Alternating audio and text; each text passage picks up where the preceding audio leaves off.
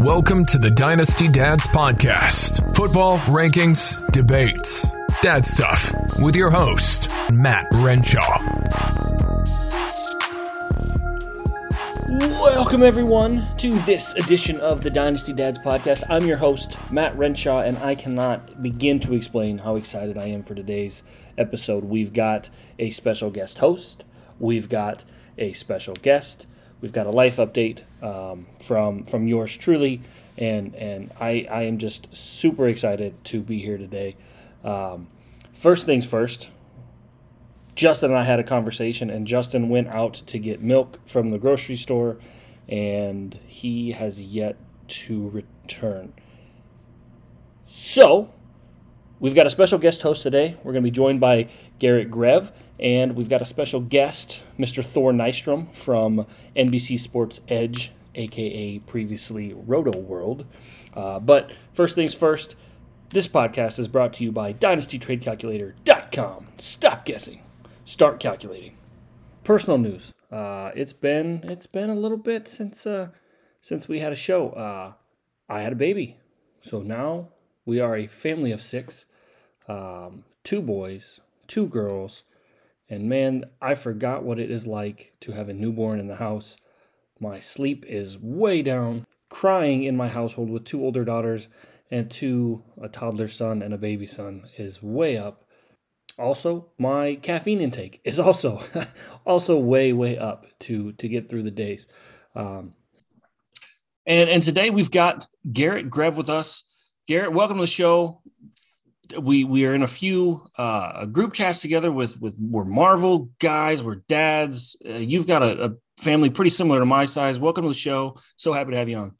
Hey man, I'm glad to be here. You know, we've interacted a while over on the Twitter sphere and have listened to the podcast before, so it's nice to be aboard. And you know, I've been doing a lot of podcasting around Batman. I'm a host of a Batman podcast. And it's been a minute since I've done fantasy football or football content in general. So it's nice to get back into the swing of things here with the big Super Bowl coming up here this weekend. It's nice to kind of get back in my football lane a bit. Well, and you know your stuff. It's not like we just pulled some Batman guy off the street. You've done a fantasy show before, and you're a big Minnesota Vikings fan. Oh yeah, Ish. you can hashtag extend Kirk. Hashtag extend Kirk. You can find me on Twitter fighting with people about whether or not Kirk Cousins is a good quarterback. Still blows my mind. This is a conversation, and it's just made me a little more militant. I think like my reaction to them has pushed me even further into the Kirk camp. So thanks a lot, haters. Yeah. I feel like as much as you've promoted Kirk, he owes you something. So I'm sure. I think so too. I think we should get together. He likes to play some music. I like to play some music. There you go. We should get together and lay down some cover tracks of Blink-182 songs, which I don't know if the rest of the country knows this, but he's been on some of the shows and played, clips where he and his brother have just like went in and goofed around and done their own version of Blink-182 songs, and he did like some other sort of more recent, alt pop song. Walk the Moon or something. And the dude can sing too. I had no idea. Yeah, count me in the Cousins camp. I'll send you the clip when we're done. Yeah, I'm going to look it up as soon as we're done here. So in true Dynasty Dad form, we start every show with a family story. Tell me a little bit about your family. Oh man. So I've got a big family. Well, not crazy big, not like on the farm in the 1800s big, but big for modern day America. So my wife and I have 4 little boys. They are 9, 7, 5, and 2. We had the 3, basically every 2 years. And then there was a little bit more conversation about whether we wanted to go for a 4th. And then we have almost a 3-year gap, between the 2 youngest. But we have a lot of fun. It's a lot of energy. They're all pre-puberty age. So the testosterone isn't all the way maxed out yet. But these guys are football diehards. They're always wrestling around with each other. They're big Minnesota Vikings fans. I don't know where they got that. But it is all systems go most of the time. And it's really sweet. They're little musicians. I'm into music, and they like practice singing songs from like Hamilton and Disney shows like Encanto and stuff. They're always just like in a room goofing around, like art project or playing with Pokemon cards and like singing in harmony with each other. Wow. It's wild. Yeah, You got a band on your hands up there? Yeah, basically. We'll travel around, from small town in Minnesota to small town in Minnesota playing meat raffles or something. You mentioned Encanto. That was going to be my question. How many times have you guys watched it? Because in my house, the thing's on a loop. And it's a loop. It's more, I mean, I've watched it. I watched it by myself when it first came out. And then the girls, my oldest two, I've got a 6-year-old and a 5-year-old daughter, and then a 19-month-old son. And we just had our fourth a month ago. And you're in it. Oh my gosh. You are in it. I haven't slept. Caffeine. No. I have been drinking two big old, I mean, I got this Yeti here full of coffee right now. But the girls will drive and they want to listen to Encanto, just the music, the songs, I think We Don't Talk About Bruno. Oh my gosh. It's a top 10 song, top 5 song. Yeah. It's huge. They said it's actually become bigger than Frozen's Let It Go was, which is wild for me to imagine. But yeah, we watch it all the time. You know how if you watch Netflix for long enough, it's like, hey, are you still watching? Are you sure you want to watch? Yep. I feel like Disney needs to put that at the beginning of Encanto for us. So this is the 117th time we've watched this. Hey, man, we've got other movies. We're Disney. Plenty of options. Right. Really? And it's like, no, Lin-Manuel Miranda, let's watch more, and crazy. I think you were the one that told me. I know we talk occasionally, and I didn't realize that he wrote the music for it until I think I'd watched it 3 or 4 times.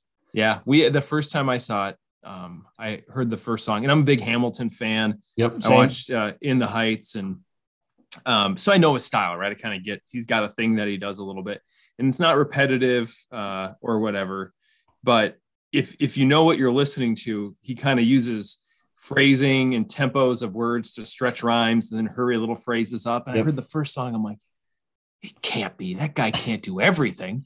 And then I heard the second song started. I'm like, yeah, that's him. And I Googled it and there it was. So yeah, the kids are big fans. Yeah, I don't know. It feels like 100 times. It's probably someplace like in the 20s for sure, realistically. Do they have a favorite song? They really like Under Pressure. They love We Don't Talk About Bruno, but Under Pressure is like they think that's great, and that song gets me hyped. I put it on my workout mix. My daughters call that the Strong Girl song. Can we listen to the Strong Girl song? Absolutely, man. Yeah, it makes me feel like a strong man. That's why I got it. Like Jay-Z, Linkin Park, Coheed and Cambria, and Under Pressure. There you go. So this week we did something special. We've got a guest host and we've got a special guest coming in. We've got Thor Nystrom coming in. You kind of have a connection to Thor, which I had no idea. Both Minnesota guys went to the same high school. Yep, absolutely. Oh, so Thor was a couple years behind me in high school. We knew each other, and he became pretty close buddies with my close group of buddies that were a year behind me. So I've known him for a long time, followed his career, and then, he's just really blown up. I mean, this is like Mr. College football. That's right. Nuts. In more than one way. I mean, he's got his NCAA leagues for the PlayStation, and I didn't realize he was the one that introduced me to college fantasy. Like, I didn't realize there was college. Yeah, it's huge. I knew Devi. I mean, and this is Dynasty Dad, so kind of tying into Devi. But I did not realize that there was college fantasy. Yeah. Yeah. He loves it. He's talked to me about doing it multiple times. It feels like a lot, but it would make your dynasty game better for sure. Oh, absolutely. You'd know who's coming in. I can't imagine. I haven't jumped in yet. I followed it. I'm like, I'm sticking my toe in the water and I just haven't jumped in fully. So we are here with the god of college football, Thor Nystrom. Thor, thanks for joining us today on the Dynasty Dads podcast. Welcome. We're super excited to have you on. How was the Malik Willis show this past week? Good to be with you, gentlemen. Yeah, it was great to be down there. But one of the days was in a torrential downpour. That was really the statement day of Malik Willis. But yeah, it was a pleasure to be down there. It was a ton of fun. A lot of fun to be in Mobile. I liked you. I mean, I saw your videos and the updates were nice to get. We talk about, you were kind of on Willis before the Senior Bowl. It seemed like his value has done nothing but jump up. Reports that multiple teams are eyeing him. The Steelers' interest seems to be well known. Anybody else kind of jump out at you? You were there. You kind of saw it firsthand. As far as teams, or as far as teams, I think what he did down there was well documented. But if you want to speak to kind of what impressed you the most about him while you were there. Oh, yeah. I mean, well, as far as what he did on the field, I mean, it was sort of across the spectrum. What impressed me so much was this was not the event that was supposed to behoove Malik Willis's skill set. The event that is the NFL Combine. Yes. Malik Willis will be, I promise you guys, he will be the star of Indianapolis. He's going to blow the roof off the NFL Combine. He will be, the riser of the NFL Combine, because he's one of the most athletic quarterbacks to ever enter the NFL, period. He's athletically some combination of Lamar Jackson and Jalen Hurts. He has like quasi Lamar Jackson speed. He ran a 4.37 at Auburn as a sophomore. And then he has sort of the body type and the power of Jalen Hurts. So you're going to see that athleticism if he has the showmanship to do all the athletic tests. And I hope he does. And I think he will. But for this event, as you guys know, like when you do the all-star exhibitions, the postseason ones for quarterbacks, it's a lot of stuff within structure. It's mostly a thing within pro style structure. Whereas with Malik Willis, especially at Liberty, in that Hugh Freeze sort of playground style offense, most of the damage that Malik Willis did, it was outside of structure, right. And with threat of his legs, or with his legs overtly. In this exhibition at the Senior Bowl, it was almost all within pro style structure, like I said, and he was clearly the best quarterback there. I mean, by far and away. Of the 6 quarterbacks, he again, by far and away the best quarterback there. In practices, Tuesday, Wednesday, Thursday, it was almost all within structure, and he was the best one there. Going through the progressions, accuracy, touch, working the intermediate area of the field, short, everything. Of course, the deep stuff, and like. I don't know if you guys saw this, but like he destroyed the record for fastest throw and the velocity and stuff like that, the tracking that the Senior Bowl does with like the zebra technology and stuff like that, the ball tracking. But we knew that he had a bazooka coming in, like the tools and stuff that, it's not just the athletic stuff that I just spoke to. It's also that, we knew he had a enormous arm.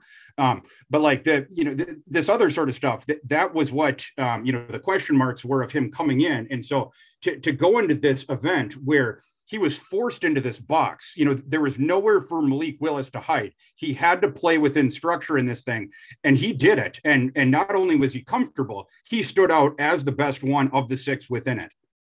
Yeah, I think it's so crazy too when you see a quarterback be able to settle into a program or a system that, they haven't been playing that. It's a new set of plays, and the schemes are a little bit different. To still see somebody have success with that, so impressive. I know, Thor, you've talked about him a lot, and I see his name connected to the Steelers, as Matt mentioned, but I also know that it feels like the Steelers would have to make a move to be able to get their hands on him, especially after the Senior Bowl. I can't imagine he's still hanging around for them. The other quarterbacks that get mentioned, are they going to have to settle for somebody? Or do you think, I know it's not necessarily, we're talking Senior Bowl and players, not necessarily draft strategy, but would you see a team have to move up to him? Because the quarterback needy ones are not in the range I think this guy's going to go. Yeah, I think at the end of the day, Malik Willis is going to go in the top 10. So yeah, the Steelers are outside of that. I think they're going to have to move up. And people might say the Steelers made their interest obvious in Malik Willis at the Senior Bowl. And, last year they did that with Najee, and, they've sort of done this in the past, and what, why would they do that? And, all this sort of stuff. But I don't really think it matters at the end of the day. People, they're all going to go through their process with Malik. They're all going to have their time with that. At the end of the day, his price is going to be what it is. I think that stuff is sort of overblown. His price tag is going to be what it is. And, for the Steelers, again, at the end of the day, they were going to have to pay if they wanted to get Malik Willis, again, at the end of the day, similarly to the way that the 49ers did last year when they went up to get Trey Lance. Will they end up doing that?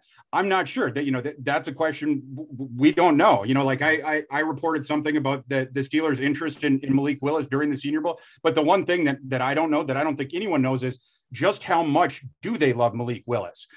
Do they love him enough to trade, not only picks in this draft, but, a first rounder potentially next year or into the future to move up to get him? That we don't know. But my conjecture at this point, just from reading the tea leaves, is yes, he is going to be a top 10 pick.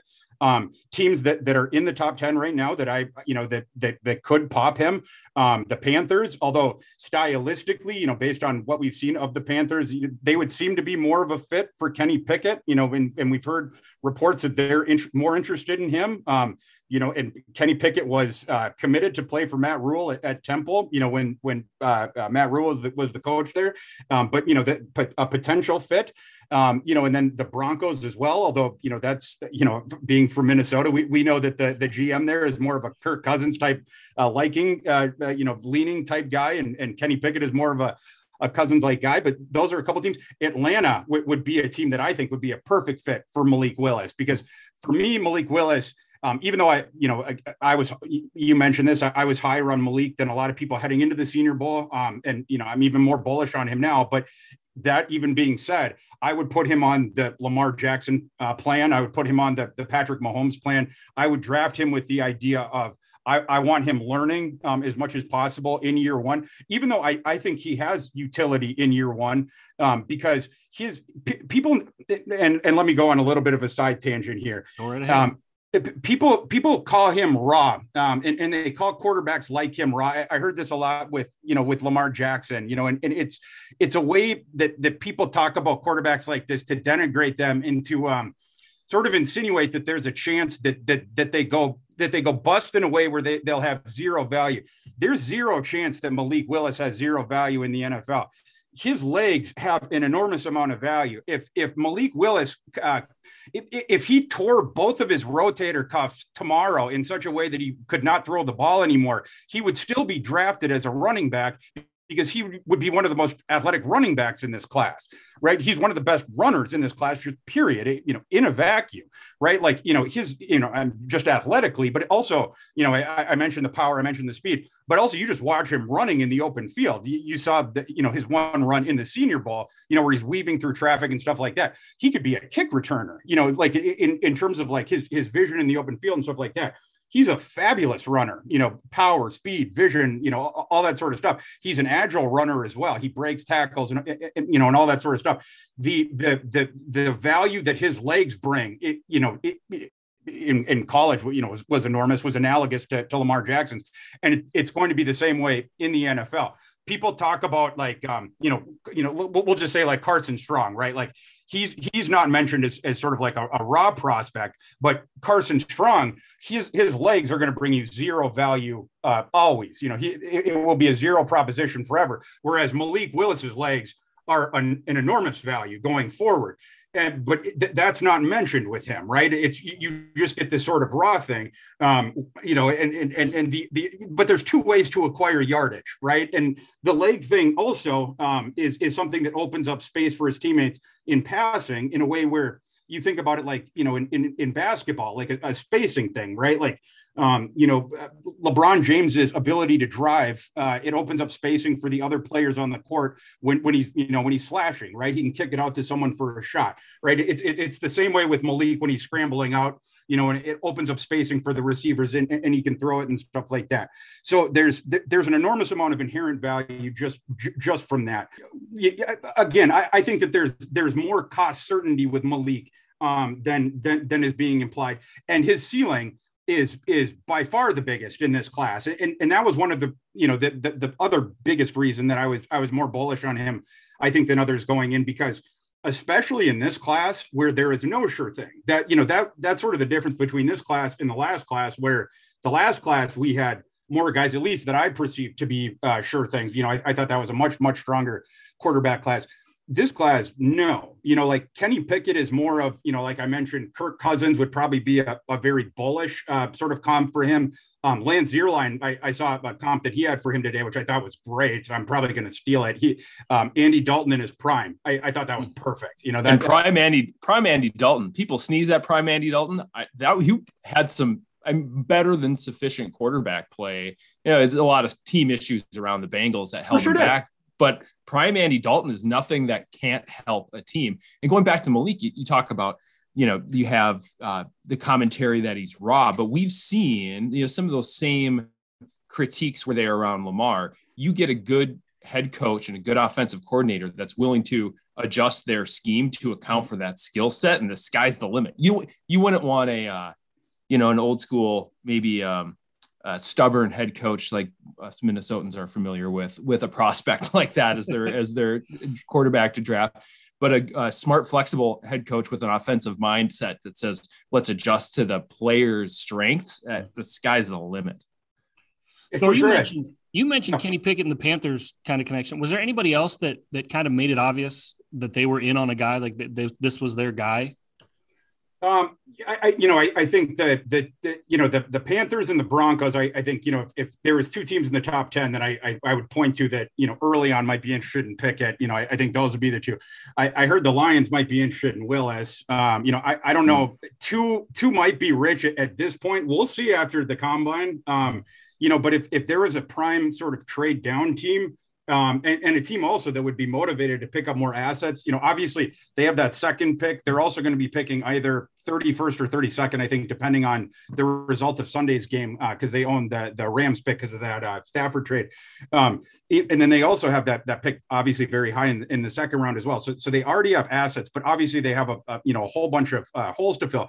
But they also fit that definition of a team that has a starter for next year, where, of a team that I'm looking for with Malik, where you have this sort of bridge quarterback for a year, where you can bring Malik in behind him, and then you can have some packages for him, sort of like the Ravens in year one, where they had Flacco still, and you can sort of just bring Lamar along. And then, you guys remember still with Lamar in year one, even though he was super duper raw, by the end of that year, he was still running, it was a very limited offense, but he led them to the playoffs, even in that year one, and it was mostly on the value of his legs. And by the way, like his senior year of college, or I'm sorry, his senior year of high school, just speaking to how raw Lamar was, you go back to when he was in high school in Florida, the offense that they ran, it was basically like 50-50 between like a triple option offense and then just chucking the ball deep. Because Lamar was obviously like a super freak athlete, and then he could throw the ball super far. And so they didn't have to do anything else to beat people. That was why he was raw, because they didn't really run a real offense. And then he went to Louisville, and he was playing by the end of his freshman year just because he had those skills. But it was mostly just Bobby Petrino leveraging those two things, and that's how they were winning, whatever. But then they started working him in with the Patriots offense. They ran this Earhart Perkins sort of system. But with Malik, he was behind, he was at Auburn at first, and he was behind Bo Nix, and he didn't really have the same luxury of working in an entire system for 3 years. So, he had to go, and then go with Hugh Freeze.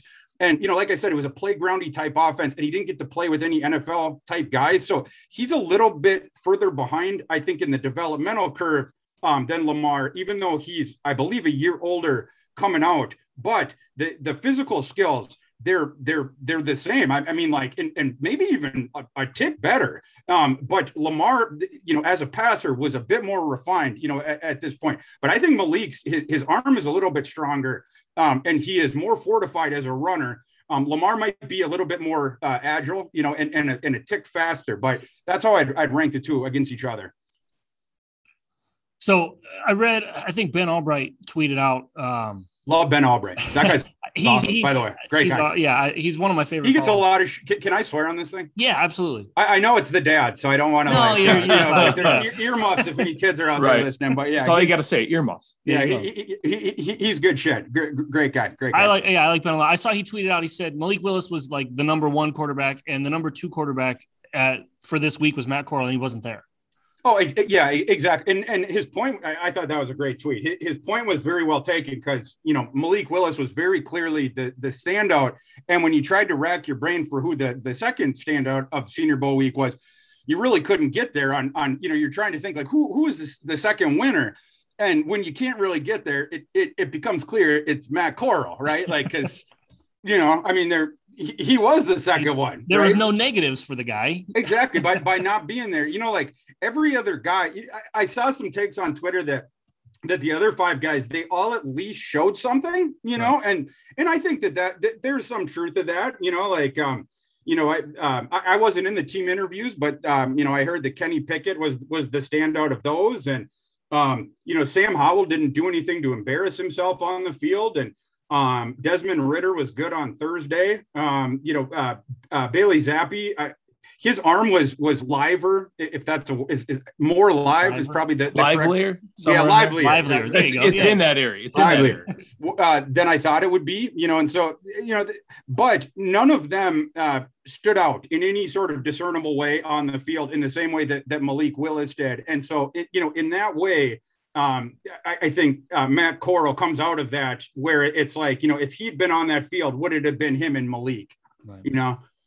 It kind of brings up the conversation point that I've heard a lot is there's a couple guys at the top of this class that could find their way into starting roles or seeing, you know, quite a bit of playing time. And then somebody like, you know, Ridder that I think gets mentioned as a developmental prospect, maybe, you know, at the Buccaneers get mentioned with Brady retiring, or we'll see whatever happens there, getting another veteran and letting Ridder develop for a little bit. Does that kind of feel right to you, or is anybody else you think is kind of primed to be able to move up and have a producing role right away? I think that's the way that Ridder is going to be seen. Absolutely. And I think that's the way he's going to be drafted. So I agree with that. I'm out on that though. Like I'm out on Ridder. But I do think he's going to be seen as like sort of like a discount Daniel Jones, maybe, you know, kind of like that.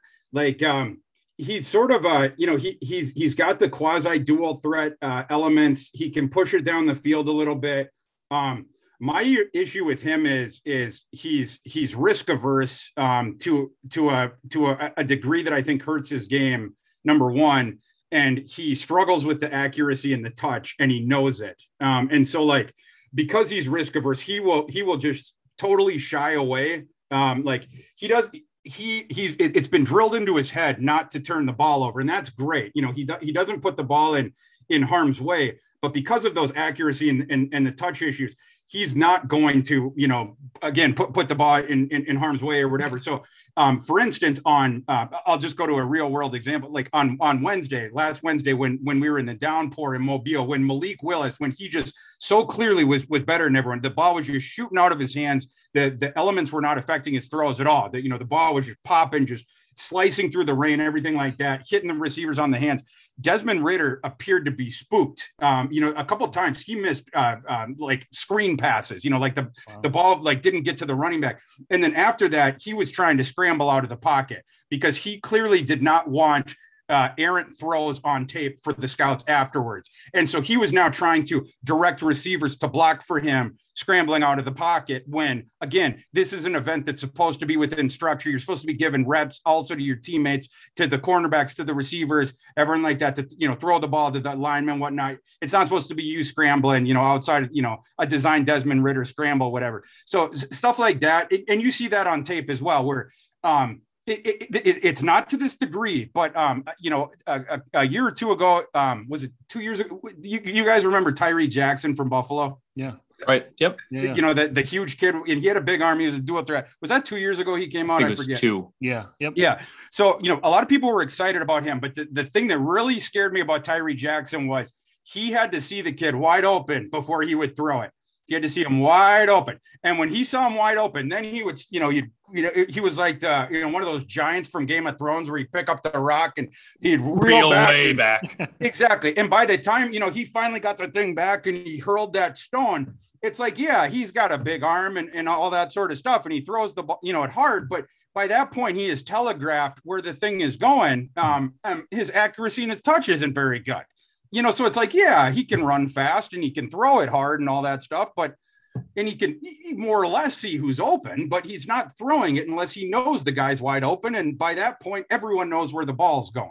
So yeah, especially how that translate into the pros. Yeah, it just doesn't fly. The NFL, that ain't going to work, right? And the opposite of that is anticipation throwing, right? Like that's why the scouts always talk about throwing people open, anticipatory throwing, right? So like when you're talking about like a polarity of these things, That's the opposite of it. And Desmond Ridder, that's the concern for me. He doesn't do that Tyree Jackson thing where he'll throw it in that scenario and put the ball in play, but in harm's way, but he just won't throw it in that thing, right? Like when he thinks that the DB will get to it. And then in Cincy, he didn't get himself into as many sticky situations with that because he could run or whatever. But in the NFL, the D is going to get there quicker, and I think it could be a bigger problem for him. So for me, he's a lower end prospect for me. I don't see him being a long-term starter. There's certainly people that disagree with me. I think PFF, they might have even had him as QB1 coming in. They might even have him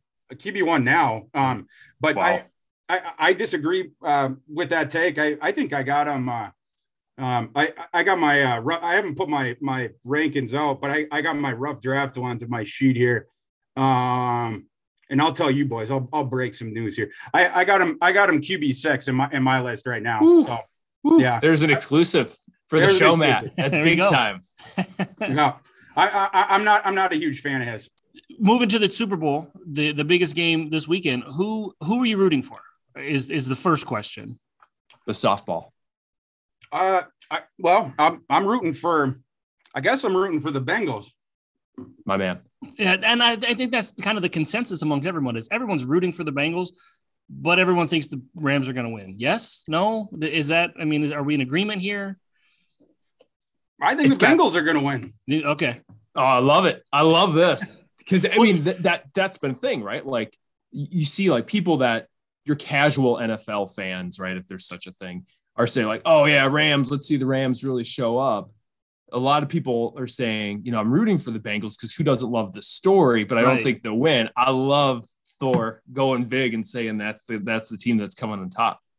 Yeah, I mean, well, and maybe whether I'm biased or whether I've just seen this movie before. I come from college football.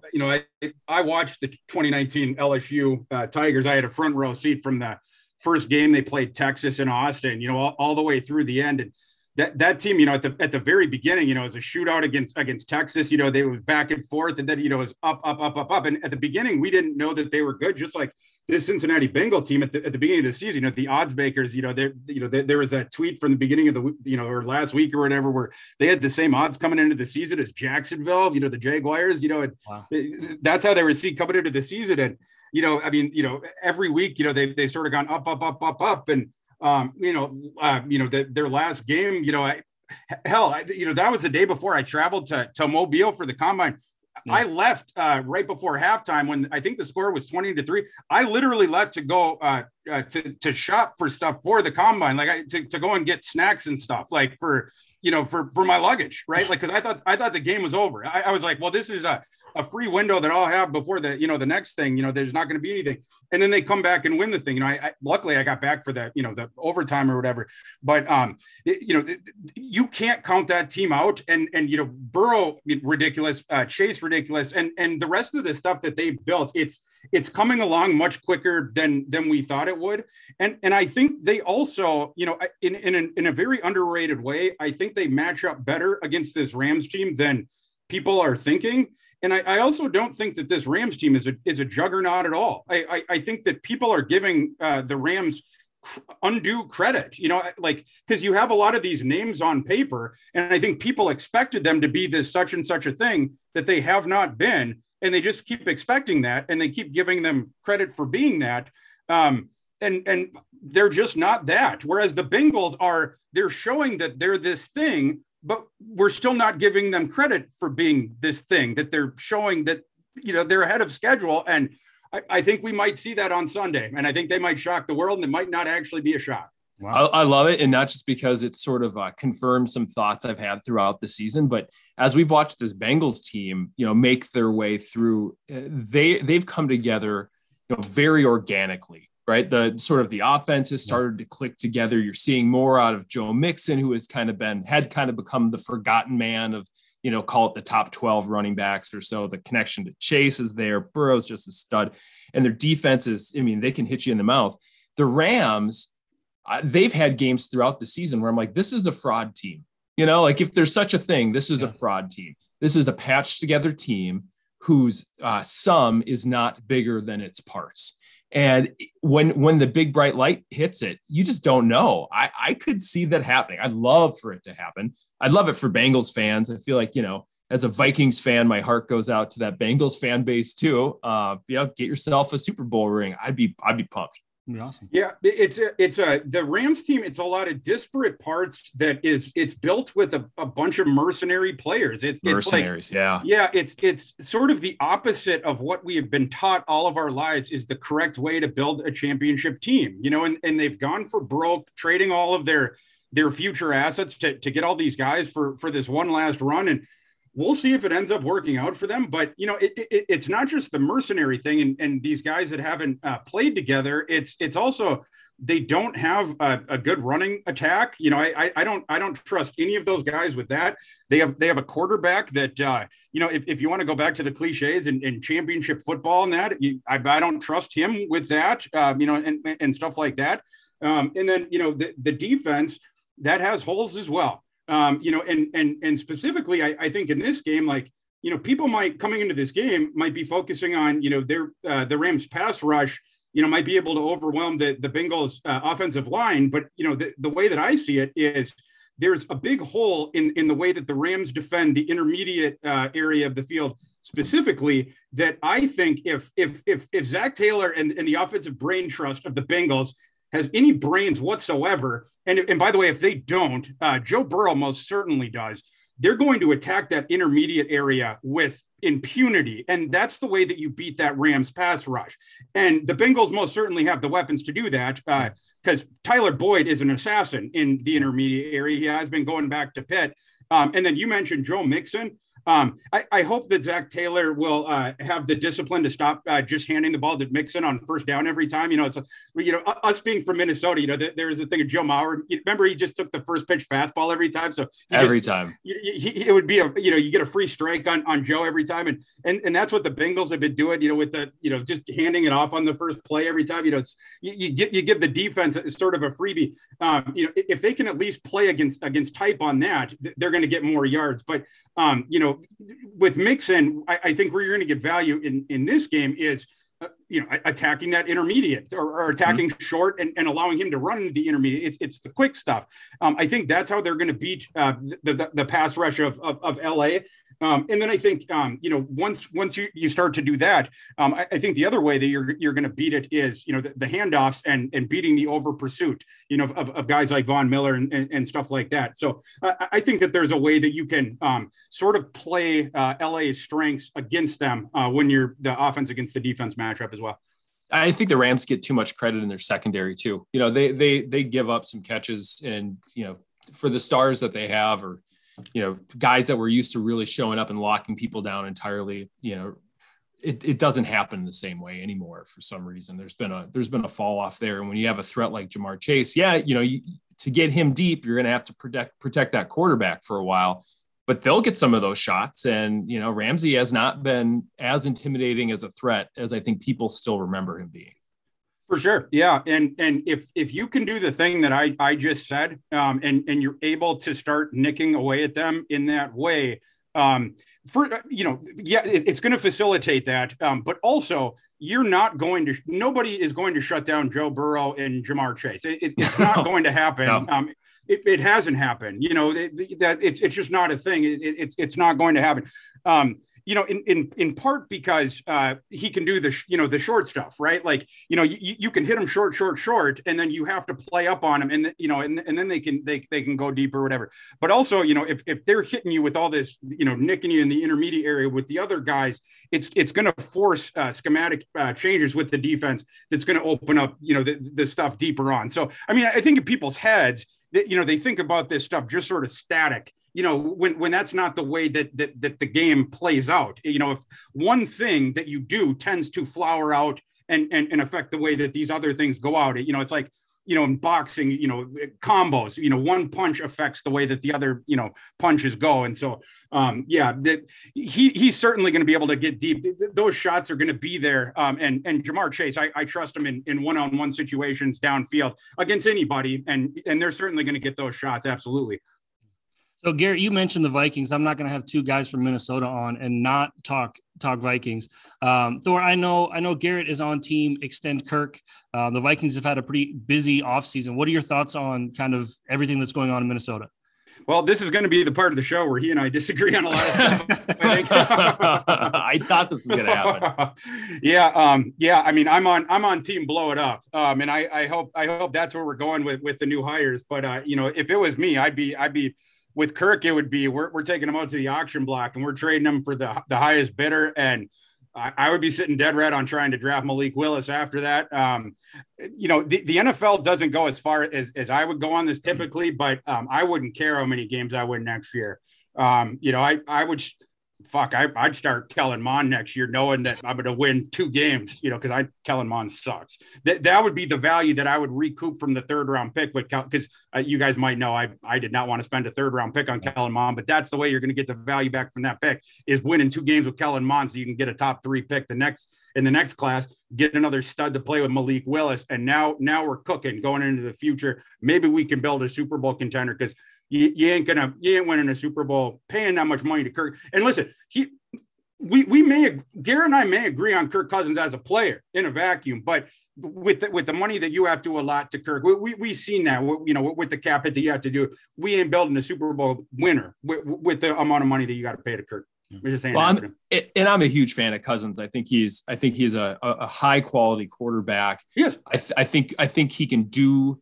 I think he can do everything you ask of him to do, and more. You see games where he plays kind of outside what people expect from him sometimes. And Thor, your thoughts on this are, one, far more nuanced than most of the chuckleheads on Twitter that just say like, "Oh, we got to get rid of Kirk and blow it up and start all over," without any thought process of what to do. Most of those critics don't go so far to say as they're willing to stomach a 3-win season, which is, I think, realistically what we're looking at. But the Mond pick was so bad and terrible. I mean, just a complete blunder. Yeah. That finding a way out from that situation might mean you have to do some ugly things. And, of the fans that say, get rid of Kirk, but, go sign somebody, go trade for somebody, pick up somebody like, go get Watson or something absurd, in my opinion. All of those arguments are pointed at still having a successful season next year. If someone says, "Hey, I think we need to get rid of Kirk, get some assets, suffer for a little bit, and then do a rebuild for long-term success," I can understand that logic. It's not my personal preference because, man, do I hate sitting through dog shit seasons. But that's a totally different presentation than what Matt sees me consistently fight and rally against on Twitter.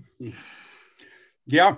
For me, it's, and this is hopefully the way that I hope that the new GM sees it as well, from an analytics, background or whatever, but it's about Super Bowls, and that goes both ways. Whether if you're not competing for them overtly, you have to do the things that are going to put you in the best position to win them in the future. And that's bottoming out. If you're not, if you can't win them now, it's bottoming out, and it's getting the assets that are going to help you do it in the future. And, as we know that, this has become a cliche at this point, the biggest cheat code in the NFL at this point, it's having a stud quarterback on a rookie contract. Rookie deal. Yep. And as that clock starts to tick, it gets tougher and tougher. Yep. And if for instance, you draft Malik Willis and he hits that ceiling, right. And now it's in year 3 and he's a top 6 NFL quarterback, right. And you have him for 3 more years. Yeah. You are now in a 3-year, for sure, Super Bowl window where you prime Super Bowl window. At least, and then going forward, you have them for, presumably for the rest of it as well. But at least for those 3 years, you have a huge window. And if you miss on them, hey, try again. Yeah. Keep trying. That's the way that I would see it. Now, of course, if the GM misses, now he gets fired and you got to do it over again. Right. But the way that I would see it as an owner is let's keep shooting the shots. Because, what I don't want is in my opinion, this is suffering as an NFL fan, going 9-8, 8-9, 9-8, 8-9. For me, that is directionless. Yeah. I would rather go, the 3-4 14 now. I 14 still get screwed now. up with the thing. I know. I still call them the San Diego Chargers from time to time too. So change is hard in all areas. As long as it's with a direction, as long as it's clear that you're building the pieces, right? Like, you know, and you're building, you're trading, you're acquiring the pieces, stuff like that. You're not throwing away your cap space and stuff like that. In this instance, if I was taking over this team, again, I would try to trade Kirk. That would be the first thing I would do. And then if I was able to do that, I would try to trade Delvin. I would try to trade Thielen. That's what I would try to trade Daniel Hunter.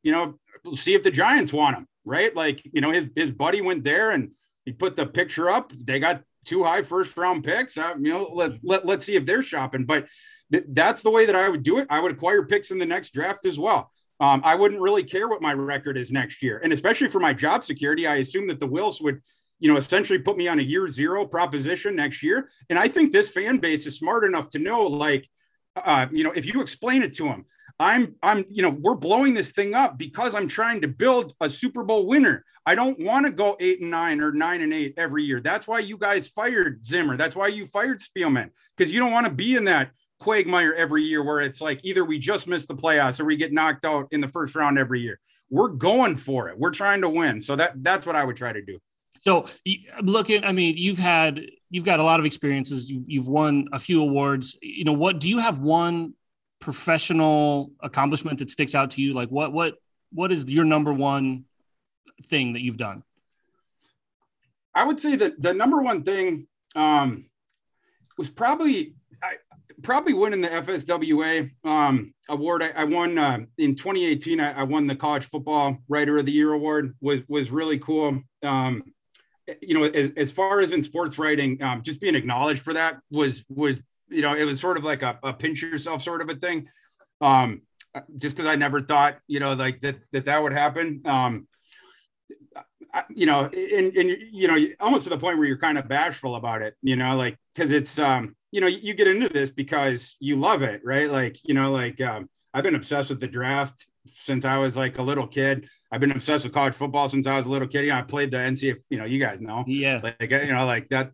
NCAA 14, is that a thing you're into? Is that a yeah, exactly. I've never heard of this before. Yeah. And then going, I'll date myself. I'd say the first year of that game that I played, going all the way back. But that's just sort of my jam. And so you do it because you love it and you're just lucky to have gotten into the profession. And so what it's about, it's, I suppose the way that you would put it is it's about the process, and it's, and sort of like that. And so, getting an acknowledgement for it was just sort of cool, just like, an idea that maybe you're doing some things right, so I guess that was, that was cool. That was your, right. Rightfully so. I know that was, a lot of us knew, Thor's out there doing some stuff and writing about sports and building a nice little career.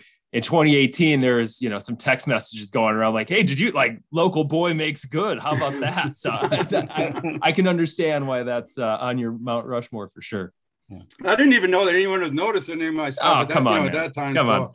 Yeah. So humble. It's been so gracious. It's been cool. Yeah. Yeah. You do. I mean, I've been a fan of yours for a while. I love what you do. I love watching kind of your stuff. The NCAA 14, just the cherry on top of the other things that you do. So thanks for coming on today. Thanks for, probably too much of your time. I really appreciate it. Here's your shot, pub, anything you want to pub, tell everybody where they can find you. Oh, yeah. And I was going to say, too, about the NCAA 14. One funny thing about Mobile last week is you guys have no idea how many people challenged me to NCAA 14 games, like in, like when I was meeting them in Mobile, the first time in person. And those people, they were lucky, because it was probably in jest. They knew that I didn't have it with me. They will not be so lucky in Indianapolis. I saw you challenged somebody to the big screen game in the dome. Oh, yeah. Yeah.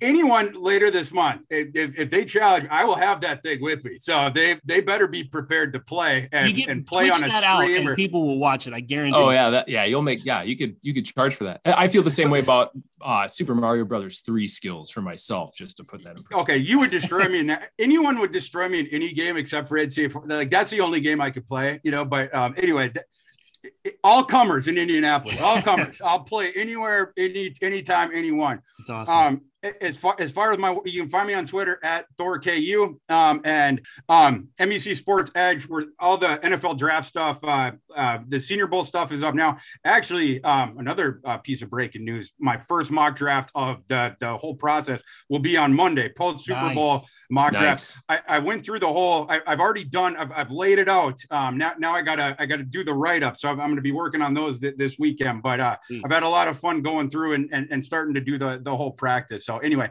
look out for that on Monday. Appreciate it. Thanks, Thor. Appreciate you, boys. Thanks, man. So not every Minnesota Vikings fan is on team extend Kirk. No, I think you knew that though. Yeah. You should see my mentions. Yeah, I know. Are those fans or are those people that just want to argue about it? I think, so here's the deal. Like I said, with Thor, he has a well-articulated point of view and is willing to say, yeah, you know what? I would blow this up, downgrade, acknowledge that it's a downgrade at quarterback, and then do the long-term investment to get to, 2 to 3 years from now, a Super Bowl window of 3 years. That's just fine. The people online are trolls, they're trolls. Yes. They're trolls, or they're people that just, and I don't mean this in like someone with a superiority complex or a gatekeeper. It's people just that don't understand the game to the level that, because you can argue about whether or not Kirk's worth the money. You really can't argue whether or not he's a good quarterback. Absolutely. Right. That's a different conversation. If you're trying to win, he'll win you games. But like Thor mentioned, he doesn't want to win. He will absolutely take the 3 year or the year of bad play to get the 3 year Super Bowl window. Yeah. And get yourself if you can hunt and peck and find that rookie quarterback on a cheap deal that can bring you to the promised land before his contract balloons. I mean, it's a proven strategy. Yeah. I still like Kirk. Still hashtag Kirk. Hey, so to end the show, we're gonna go through some prop bets. I am a terrible teacher, and I introduced my students to prop betting. That's great. Good for you. Every class, I did not money, and they didn't have to put anything in to do it. But the students that got the most right got a candy bar. Just something simple. Just keep them engaged. Whatever. Watch the game. Kids that wouldn't normally do it. So I've got a few here. Obviously, you got the heads and the tails. Sure. Classic. National anthem over length. Under. Yeah, over under a minute and 2 seconds. And I'm thinking, no, I'm sorry, 2 minutes and 2 seconds. 2 minutes. I was going to say that's pretty quick. I'm going to take the over. I think under on 2. It's like 2 minutes, 2.5 seconds. I'll take the under. I don't know who's singing it. I haven't looked. I don't know who's singing it either, but I think typically it's a. I thought under. 2:14 was one a couple of years ago when Alicia Keys was singing it. Yeah, but she sang it long. I remember that. Like people like, oh yeah, she kind of took her time. Yep. So I would go under. I'd go under. I think I always on coin toss, tails never fails. Sure. I don't know if that's a Minnesota Midwestern thing. That's always been when you flip a coin, I'm always taking tails. Yeah, because you don't want to be basic. No. No cap. No cap. All these jokers are out here picking heads like they're unique. You be the guy that gets tails. Tails never fails. You might not get it, but they'll remember that dude just picked tails. Over under. I had kids ask me, what does this mean? And I'm like, okay, they're going to score more than 48.5 points. How do you score a half point? Oh, come on. Don't. It's just you don't tie. Yeah. I'm going to go over. Yeah, I think so. And if it's not, and I one of them's like a Super Bowl MVP being a quarterback or a non-quarterback. If the under hits, I imagine a quarterback is not going to win the MVP. Yeah, if you could parlay those, that would be that would be a good bet. I couldn't get into parlays with them. They wouldn't get it. No. Well, yeah, if they're asking how you can score half a point over under, they're not there. Mr. Renshaw has a little work to do here. And I'm not going super deep in I don't want to get myself in trouble, but no, you want to like have some parent call you up at 8 p.m. like, corrupting my child with your gambling. My child's looking at DraftKings now. It's not legal here. Yeah, they've lost all of their savings. They aren't going to college ever now, and it's all your fault. Yeah. Offensive play is run or pass, and I think it depends on who gets the ball. Yeah, I think if Cincy gets the ball, it's like definitely a run because like we talked about with Thor. They love to just, oh, it's first down. Here you go, Joe. Yeah. You know, there you go. And then I don't know if they become self-aware in the Super Bowl and go, all right, we're not going to do that. But they try to flip their own script. My favorite of the ones I gave them, I think my favorite one was jersey number of the first touchdown score. And it's even or odd. So like we didn't need to pick players and I'm like, I don't even know who is what number. Like Akers is 23. Odell's 3. Cup is 10. Yep. Let's see. Bengals. Chase is 1. What's Robert Woods? Oh, wait. Robert Woods is torn ACL out for I know. I was going to say he's not there. That's why. Well, it's not why OBJ is there. They signed him first, but ended up being Higbee is out. So T. Higgins is 85. So I think if the Bengals score first, it's probably an odd. Yeah. And that's the overwhelming majority. I think odd is the favored choice there. Yeah. I would go odd. Yeah. Running through their jerseys. I had a little bit of Bengals across some of my fantasy teams this year. So do you do DFS? Is it legal up there? It's legal. I'm not particularly into it. I have such a hard time. I get overextended, and I don't know what your listeners, how many leagues they're in or how many you're in, but like I said I was going to start paring back, and then I ended up with a dozen last year. You added a dozen or no, I ended total. Gotcha. Oh, okay. After getting down to 5. But you know how it is. You get like a cool group of people on Twitter, or like, you know, some industry peeps, and you get invited. You're like, well, I don't want to say no. Right. Or you get asked to join a charity league. Cooter Doodle had a sweet charity league. I ended up winning it, but like it was the goofiest scoring system you'd ever seen. So it's not just like nerf the quarterback. You get points for interceptions. Daniel Jones worked out great. Wow. Great. Yeah. Kickers. If you miss a field goal, if you miss an extra point, you got like 10 points. It was nuts. You had Green Bay's kicker then? Yeah. Just any special Crosby, team just Green Bay worked fun. But then like that was a weird scoring system. But I'm like, well, I want to win this. Yeah. So I like spent probably too much time figuring out how to game all the bad players. Exactly. And then I just always find myself like not having the time to do the lineups. Yeah. But I like the concept of it. I do it during the playoffs, you know, like that's fun. I think that's easier. Less teams to pick from, easier to make a lineup. Way less. Yep. Yeah. The ever popular color of the Gatorade bath, your choices were white or clear or any other color. Oh man, I'd go any other color. Absolutely. I'm taking the odds there and not even bet the field. Yeah. There's so many flavors. And if I was going to be pressed to give one answer, I just feel like the classic lemon lime yellow is. I mean, that's the classic. Do they? Do they do it anymore? Like, I don't remember seeing it. Like, they used to make a big deal about it, and I don't think it's a huge deal anymore. Yeah, I don't. I can't think of the last time I saw a coach get it. They do it every once in a while, and I think it depends. You know, certainly in the playoff games, you get a little more camera coverage for post game. They're not rushing off to 60 minutes or whatever the heck's on next. You know? Yeah. But I don't think it's nearly as prevalent as it used to be. It's probably because coaches just got really sick of it. Like, listen, man, I got to go talk to the press. Yeah, I don't want to go sticky. Yeah, now I'm covered in drying syrup, guys. Right. This is do water. Okay. Water's okay. Water. It might be cold for a second, but right.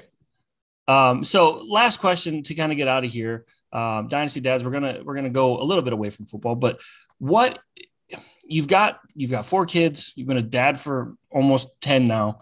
Ooh. Is there one moment that like sticks out as like the most proud dad moment?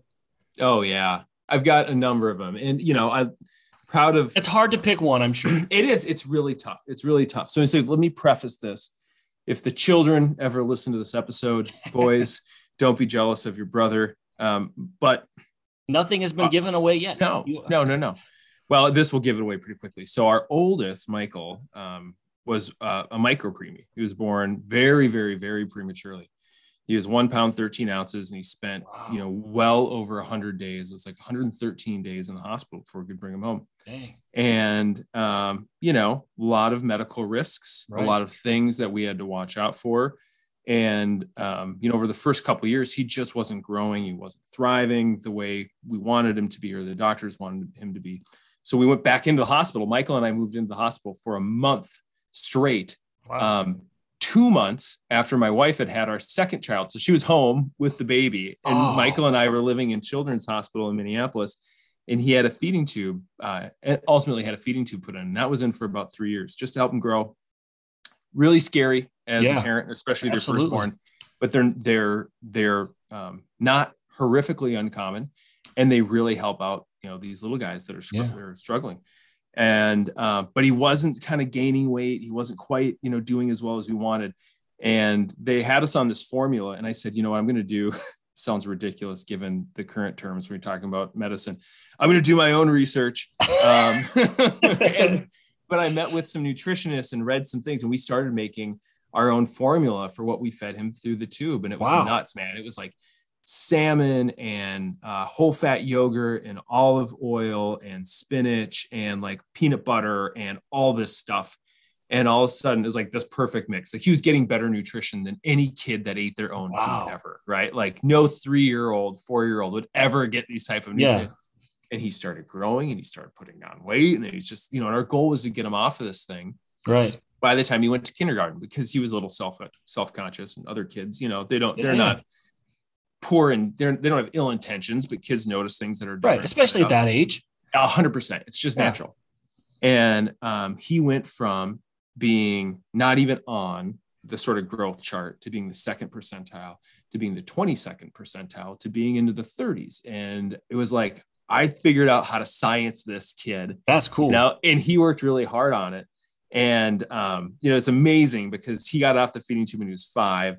This last summer was the first year that he was able to do a flag football competition. And this was a kid they told us might never walk, might not really see. Wow. And he had an interception and 3 catches, 1 for a touchdown in that game. And I'm like, cool. This is my kid. He told me about it. I'm like bawling, driving. Yeah, dude. I'm getting feels just hearing about it. I was like, Michael, could you please tell me that again as I pull the car over to the side of the road? There's some dust here. Yeah. And he's become a really good football player. He's just a smart kid. And, it's, some kids naturally have things come easy and some kids don't. And helping Michael work through the stuff that hasn't always come easy is something that's incredibly fulfilling for me as a parent. I mean, it's fun to have a fantasy football website or a podcast or host a Batman show or have success at work or whatever. But that's the stuff. Yeah, that's the good stuff. That's cool. Yeah, man. That dude, thanks. I had no idea where that was going, but like that's a cool, that's a cool story. Yeah. Well, hopefully the listeners stuck around for it. Like this guy talked to, this Garrett guy, he seemed okay. He got Thor on the show, but then he talked about Lin-Manuel Miranda for too long. And then talked about Encanto. What are we doing? His kids' health problems. I don't know how that story ended up, but these dads get sensitive, man. No, it's good. I think people, guys, you got to be tough, and but that's kind of the point of the podcast. We're dads. I think people that we're dads first. Right. We can talk football, but ultimately your kids are number one. And love, it's just love. The love that you have for these kids and what you want to do. It's that comes first. So, well, and there's commonalities, right? And there's I think, and it doesn't have to be, I know you don't have to be a dad to listen to your show. And I know you've got a lot of people that listen that aren't dads, but I think it's unique and refreshing to hear people talk about stuff like emotions, guys that are like, hey, here's something that's important to me. It's not all like, man, I like football and beer. And did you remember Baywatch in the 90s? It gets real things. And, you get a personal connection, and you can identify and vibe with the people that you're listening to on a different level. That makes for a good show, man. So I'm happy you asked. Good. Well, hey, thanks for coming on. Feel free to, you can pub anything you want. You want to talk about your Batman show or this is your moment to kind of, let them know. Yeah. So, if anybody wants to, I talk about Matt can attest to it. I talk about all literally sorts of everything. If you need a guy in any place or anything, talk to Garrett because he knows someone in every category. Yeah. So, and somebody that might have a hookup or inside scoop on something. I just love making connections. That's what it is. But I have a varied amount of interest. You can watch me talk about them or write about them over on Twitter. I'm at Garrett Wato. That is at GARRET WATO. The WATO, you might be asking, is not my last name. It stands for What Are the Odds? It was a fantasy football podcast that I had for a few years with two of my best buddies that we played college football with. Those episodes are still up. Any place you'd want to get, podcast content, fantasy football knowledge from about a year and a half ago. Nice. Which is the last time that refreshed. But a lot of funny stories. Ours was hey, let's have some heart. And talk about being friends for 20 years and, rip on each other and have some fun. It was kind of a fantasy football advice / buddy lifestyle show. So those are still up and available. Otherwise, the podcast that I host currently is the Batman on Film podcast. Batman on Film was one of the very first internet fan sites created back in 1998 by Bill Jet, was his alias at the time, or Amy. And I've been hosting that podcast. I've been a senior contributor to the website since 2017, host of that podcast for just over a year. So if you like superheroes and particularly Batman, but we kind of cover a little bit of everything nerdy, you can check out that anywhere high quality podcasts are found as well. Nice. And the Dynasty Dads, are brought to you by DynastyTradeCalculator.com. Stop guessing, start calculating. We're out. Thanks for hanging out with us on another episode of the Dynasty Dads podcast. Be sure to subscribe on iTunes and follow us on Twitter @Dynasty Dads.